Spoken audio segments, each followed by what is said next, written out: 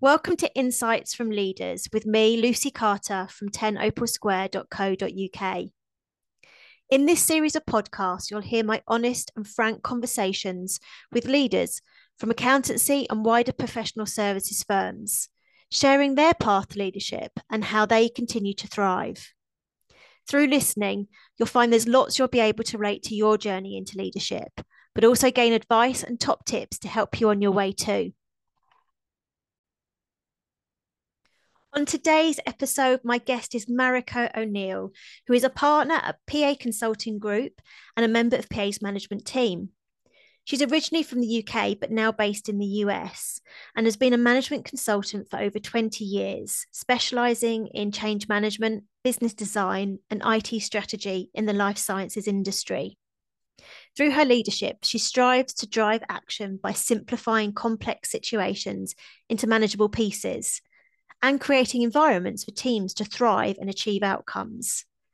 Let me share our recent conversation with you now. Hi, Marika. How are you? I'm very well, thank you, Lucy. How are you? Yeah, good. Thank you so much for joining me today and be part of today's podcast. And before we get into things, I'm just wondering if you'd be willing to share a little bit about what your first job was. I'm always intrigued as to where people started out before they got into their careers. Yeah, of course. So in terms of, I guess, real career type job versus like my Saturday job at the shopping mall when I was growing up, it was working for a small marketing agency, which was run by this incredible husband and wife team, and they built it from the ground up. And because it was so small, my job was basically kind of a little bit of everything. So it was just that really good grounding into like what work was going to be like. I got to do research, report writing, event planning, talking with clients a little bit, all those things that I have been core to what I've done since. But I got to kind of dabble in a little bit of lots of things, which was really fun. So it was a small company, was it? How many people worked there? So there was the husband and wife that ran it, and then there was two of us that worked with them. So yeah, pretty tiny, like Yeah. four, maybe five at a stretch sometimes. Yeah, so a completely different environment from today. Yeah, What do you reckon you learned from that experience? like so I think a couple of things that I learned from it. Like one one of my biggest takeaways was the importance of building relationships. So my boss Sandy was just brilliant at that. I mean, she still is. She's smart, tenacious, powerful, like massively respected in her field. But she just had this brilliant way of connecting with people at all levels. Like just that, those people who really listen and empathize, and they're able to add their insight without ego. She's one of those people. So for me, like having that female role model early in my career was brilliant. So I think that plus I guess kind of on the flip side, the other kind of interesting thing I learned from that experience, because it was so small, I could see how hard it was for Sandy and her husband to step away or switch off from work because it was so core to their lives. And like my dad was very similar when I was growing up. He worked 70-hour weeks and found it really hard to switch off. And um, well, I admire the work ethic, but I also find even then I found that quite scary, that concept of like work being everything. So I think kind of seeing that, the lesson I sort of took away is just the importance of needing to try to find balance in whatever career path I chose to take from there. And I'm not going to say it's something I've necessarily found. Even just Mhm. having this conversation of verbalizing it makes me think I need to do better at that. But yeah, I think kind of seeing people struggle a little bit with that is actually quite a good thing to learn from for what you want for your own career. And I guess working in such a small environment, they're much closer to the leaders than you might be in larger organisations. So you have to see what it requires for people in those leadership and leading positions. Yeah, exactly. And it was very cool to see. two people start a firm based on like it was all around sort of the big mission was getting more women into the construction industry and just seeing how energized they would get around that mission and that building a career around something that you really care about. To them, they put those long hours in, I'm sure because it was their business and their livelihood, but also something they really cared about. So that's pretty inspiring. Yeah, absolutely. So following on from that, what's been your career path since then? So when I left that job, I did the classic backpacker thing for a few months. I worked as a chicken Nice. room in Australia.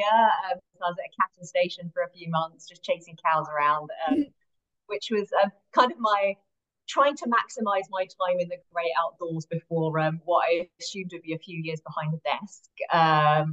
And then I took an analyst level job when I got back to London at PA Consulting. And 22 years later, I'm still at PA.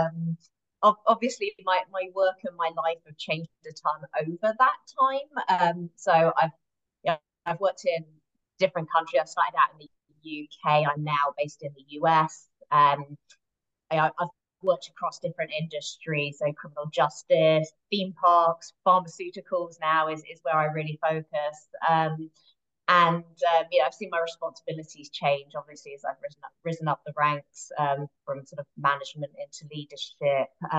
But all within the same firm, which I think is somewhat unusual now. But it's been kind of quite cool just being able to craft a few different careers almost within one company. Yeah, definitely the benefit of working for larger organizations. Yeah. And so on your path into leadership, what would you say you've learned the hard way? It's a really great question. I feel like so much. It's always I sometimes feel like if you're not struggling a bit, if it comes too easy, you're probably not learning. And I think one of the big lessons for me was when asking for help.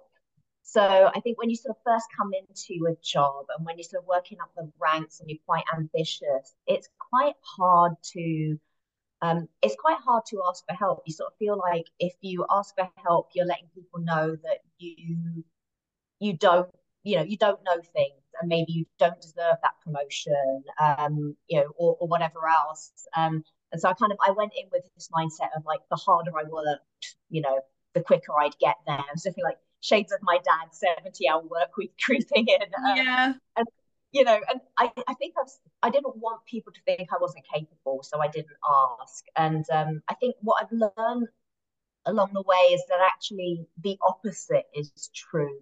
Like you can't make it on your own. It's trying to do it on your own is very lonely and limiting and, well, quite frankly, boring. And like you need that support and that sponsorship and that collaboration if you're going to make it sort of through the ranks, if you're going to get to really follow the things that you want to do. And then even more so at leadership as well, like that element of being kind of brave enough to show some vulnerability and openness Mm. to learning is massively important if you're going to build rapport with your team. So that's probably my hardest sport lesson was kind of like opening myself up, I think, and not sort of not always presenting that, yes, I know exactly what I'm doing front. Yeah.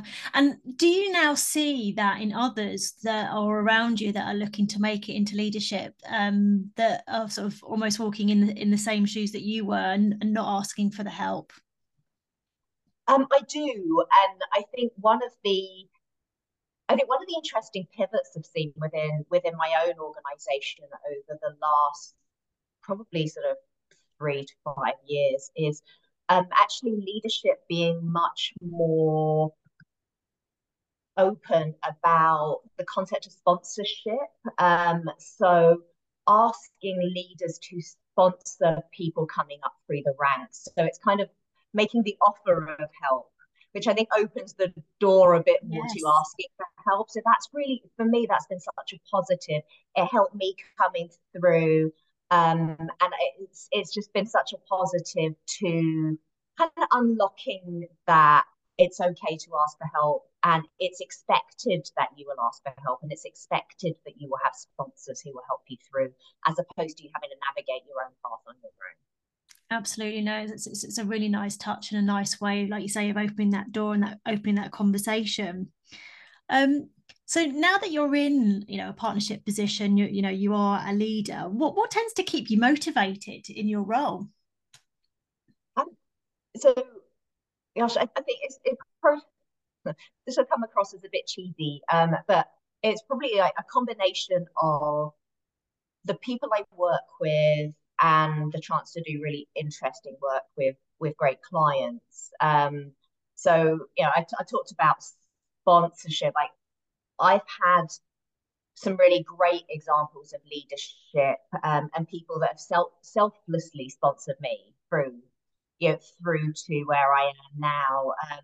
And give me that little kick when I was doubting myself, and things, that Yeah. proverbial kick when I was doubting myself and things like that. So part of my motivation is kind of part of it is showing them that their faith was well placed, but also paying that forward to people who are coming up the ladder now. There's that they've set the example for me. I want to pay it forward and hope people sort of, who I pay it forward to, also pay it forward, etc. So it's this kind of this need to really kind of lift and pull each other through and to build something bigger. So that kind of just that is really motivating to me as a leader. And then I think the other cool thing is just having like the way my role has changed as I've sort of moved up the firm has been pretty cool. It's I think when I was coming up, like one of the things that made me a little bit uncomfortable was the idea that at leadership my role would change from doing to selling. Mm. So you're working in professional services. I always found that kind of that sales thing always felt a little bit icky to me. Yes. And I felt a bit uncomfortable with it. I just wanted to do good work, right? Yeah. And I think what's been quite cool, actually now sort of being there is it's really less about sales and much more about service. So I really enjoy working with clients who I've got relationships with, who I like, and finding those opportunities to serve them. Not selling them stuff they don't need and jeopardizing those trusting relationships Mm. by overselling, but actually sort of working with them to identify what those needs are, and then like tapping back into the brilliant people within the team who can who bring that expertise to help them realize the opportunities. So it's that kind of I'm really motivated by that change of role, which I actually thought I was not going to enjoy. It's actually pretty cool if you frame it in the way that doesn't feel icky. Yeah, and I think changing it and looking at it as if what does the client need? You're not selling it, it's actually helping them along the Yeah, way. It's a completely different mindset, isn't it? it really is, and I think it's one of those. It's something that as I'm talking to people coming through the ranks, I find a lot of people get really stuck or really blocked at that. My role is going to change. The things I'm really good at now, I'm not going to be doing anymore. I'm going to have to do something different. But Mm. actually, that ability to do and to serve and to fulfill those promises you're making to clients, that all continues. You might be doing a little bit less PowerPoint, Yes. but all the other stuff is still like very sort of very intrinsic to the role, regardless of where you're at in the organization. And I still do a fair amount of PowerPoint, let's face Can't get away, can't get away. it. And we know that learning is an ongoing art and development. And I'm wondering what's on your next on your list for learning more about. Yeah, so I think so you're right. We are always learning. But I think I learn stuff from my kids every day, let alone my Yes. colleagues and my clients. I mean, I will kind of freely admit that I'm not someone who's like massively into business books and stuff like that. I definitely kind of learn more by kind of observing and doing. Mm. Um, But one of the cool areas that I've been learning a lot more about over the last few years, and probably slightly behind the curve, is, so I'm part of PA's agile team. And so, like a lot of folks, I've done a fair number of agile courses, understand the concepts and theory. The real thing, like the thing I'm really enjoying right now is just kind of learning from my colleagues and seeing those ways that they're really making agile as a concept work, particularly in organizations that are much more traditional, much more waterfall in their mindset and thinking. Like for me, the fascinating thing isn't the let's do a course and learn about the concept, but it's the let's see it in action and see how you need to take that theory and make it real. Because throwing the agile rule book isn't going to work for anyone, right? You can give it to people and they'll just it's not going to help them be productive. So I'm like just right now just loving kind of being part of our agile team at PA and really kind of learning from others as to how we make this real for clients and how we help clients to get beyond the rule book and make it work for them. So it doesn't just feel like more to do or the next fancy thing, but actually something that's real and going to really help them to achieve value quicker. So that's quite fun. Yeah, absolutely. And you want it to make a difference, don't you? So it's then being able to see that difference happen. Yeah, it's that very like pragmatic stuff, right? It's yeah. For me, it's I've if I need to be able to see stuff I need to be able to see stuff very tangibly. I think we all sort of learn in slightly different ways, and actually seeing it tangibly, seeing it work, you get so much inspiration from that and can take it elsewhere as well and take those learnings and apply and adjust them based on the next client's particular needs and things like that. Yeah, lovely.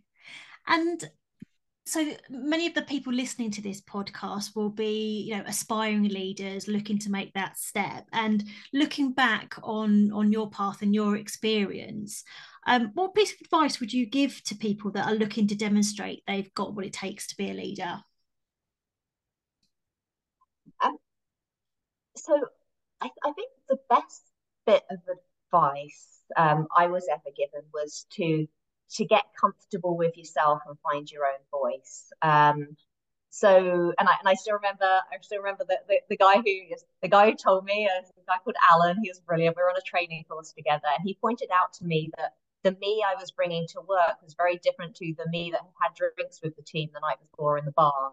And obviously, we all have that kind of all have that sort of veneer of professionalism when we show up to the office. But I think we also need to be able to bring ourselves. And coming up through the consulting ranks over the past 2 decades, which is scary to think about. Yeah. I did I didn't see many female role models out there in leadership. So I think in my head I'd built this thing that to be a leader I had to assume a more masculine way of working. I had Mm. to be like formal and suited and booted. And like honestly, that's exhausting. I be coming to work with that front or that mask, you never really achieve your full potential when you're putting your effort into being something you're not. And so for me, it was that being comfortable with understanding who I was, what the strengths were that I bring to the table, and bringing those to the front. Because for me, I was sort of looking at my path to leadership and thinking, well, if I need to be male suited, booted, white to get to leadership, probably it's going to be exhausting when I get there because they're going to have promoted someone who's not me. Yeah. So I had to kind of get my head around that before I really took that path. And there was a test there as well, which is, if my organization didn't value me for my authentic self, didn't value me as a leader for me, then that was okay, right? I needed to go find an organization that did. Yes. So that'd be kind of my advice is like, find your voice, be comfortable with yourself, and take the path as yourself. And if your organization does not value that, that tells you something in and of itself, right? Go find an organization that does value you and your strengths. It's going to be a much more productive, experience. It's going to be much less frustrating for you, and it will help you to actually unlock your own potential. Yeah, I think that's great advice, and I think will help a lot of people feel comfortable in their own skin, and finding the place that is right for them, in order Absolutely. for them to shine and be successful in what they do. Yes, and it's not easy, right? Like I still find myself slipping into things that don't feel, but when you've got it, when you're conscious of it and you're being intentional of it, you can pick up much better when you're perhaps behaving in a way or speaking in a way that isn't you.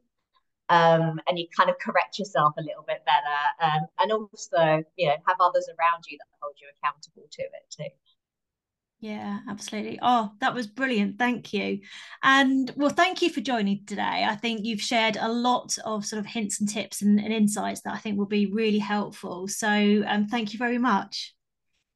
You've been listening to Insights from Leaders with Lucy Carter from 10opralsquare.co.uk.